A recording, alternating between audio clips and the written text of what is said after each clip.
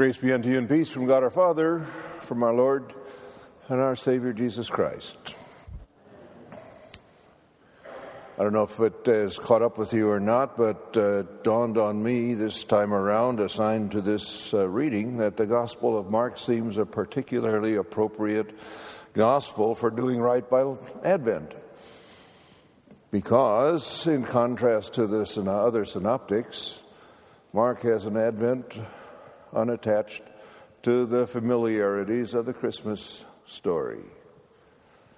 And in fact, Mark really begins it right. He traces Advent, the coming of the gospel of Jesus Christ, to more than just a 4-week period like we're accustomed to. He takes it, in fact, all the way back to Isaiah, Malachi, and a good ways beyond that. I will send my messenger ahead of you, who will prepare your way. A voice of one calling in the desert, different translation, prepare the way for the Lord, make straight paths for him. What caught my attention in this reading is what I think is kind of a low-key insert there, in the desert. A voice calling in the desert. Scripture, when it talks about the desert places, more often than not describes them as kind of barren, forbidding places, a place where, as Yahweh says in the book of Job, no human lives. That's pretty foreboding. A place where, a little further down in the book of Job, you have the wild ass described as the one at home in those kind of desert places, and from those desert places, he looks at the world of human beings and he lifts up his head and he shrieks and he snorts and he chortles at all the silliness that goes on in the human world. But it's just not the world for human beings.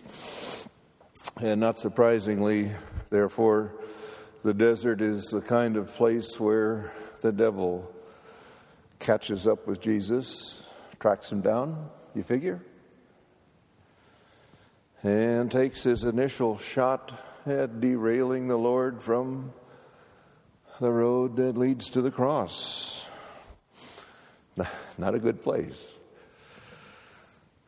And yet it is in the desert, I figure also into the desert, that this voice, this Advent voice, this thing that's moving history forward, that's preparing for something big, it's in the desert that this voice is calling. A little sidebar. Got a little difference between the Septuagint, between the Greek Old Testament and the Hebrew. Question is where the in the desert fits, whether it's the voice that calls in the desert or whether it's the voice that calls in the desert, prepare the way. I figure either way we're in the desert, and we don't need to bother with that any further. And in fact, the desert makes a good, almost, I guess, metaphor for that kind of life. Lives pretty much barren.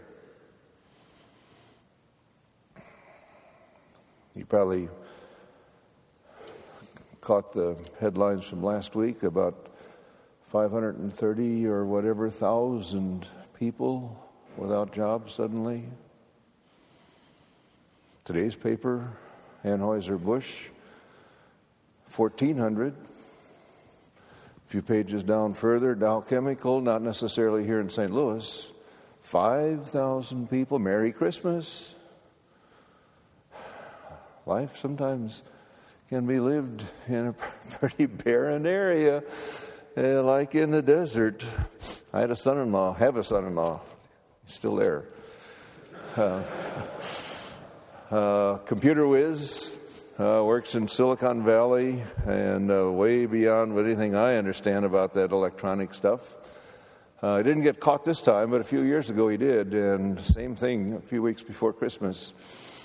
Laid off, and makes for a funny Christmas. And he worked his way through unemployment benefits. I don't know how many months that was. And then he didn't even have that, and really lived a whole year with mortgage and with family and a couple of kids. Life is tough. Multiply that by 500 and add them all up, at least 40,000 people. Life in the desert.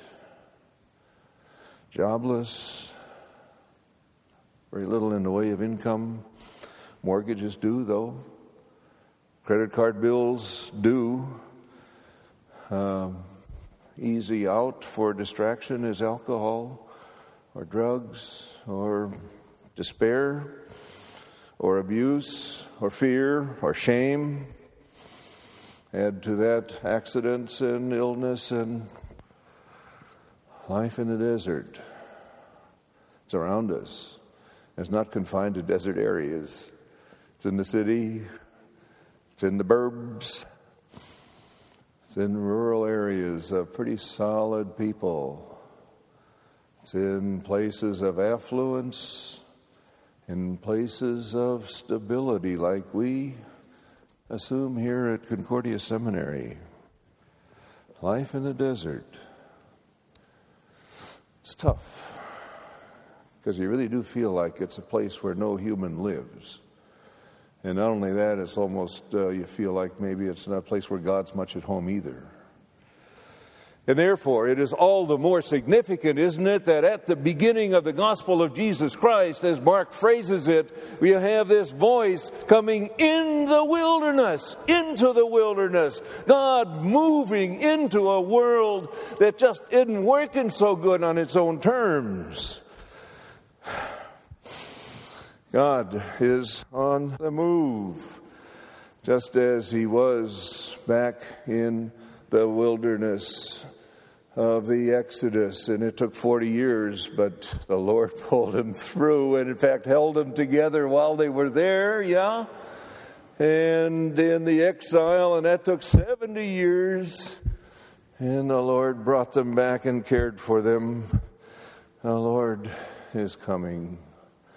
And a voice is calling, and it's a mixed voice, and yet it's all one voice. It's Elijah, and it's Isaiah, and it's Malachi, and it's John the Baptist, and a whole string of voices that through the history of God's dealing with this world keeps on calling. Can you hear me now? Yeah, even in the desert, especially in the desert.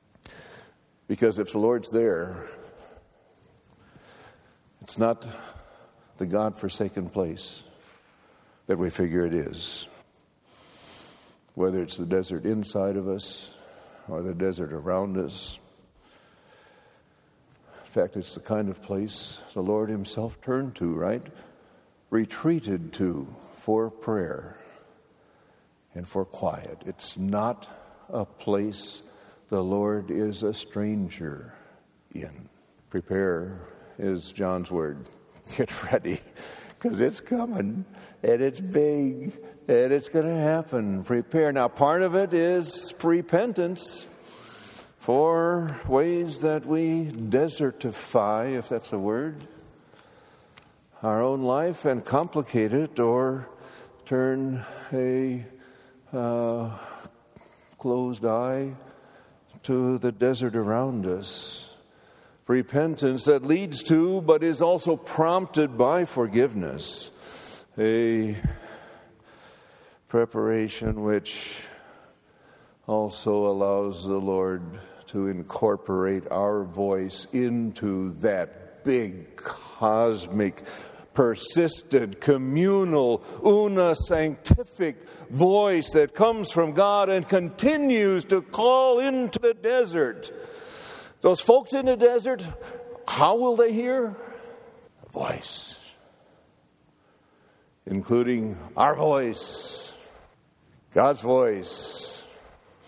Emmanuel, God with us right here in the desert for the long haul into eternity. Can you hear me now?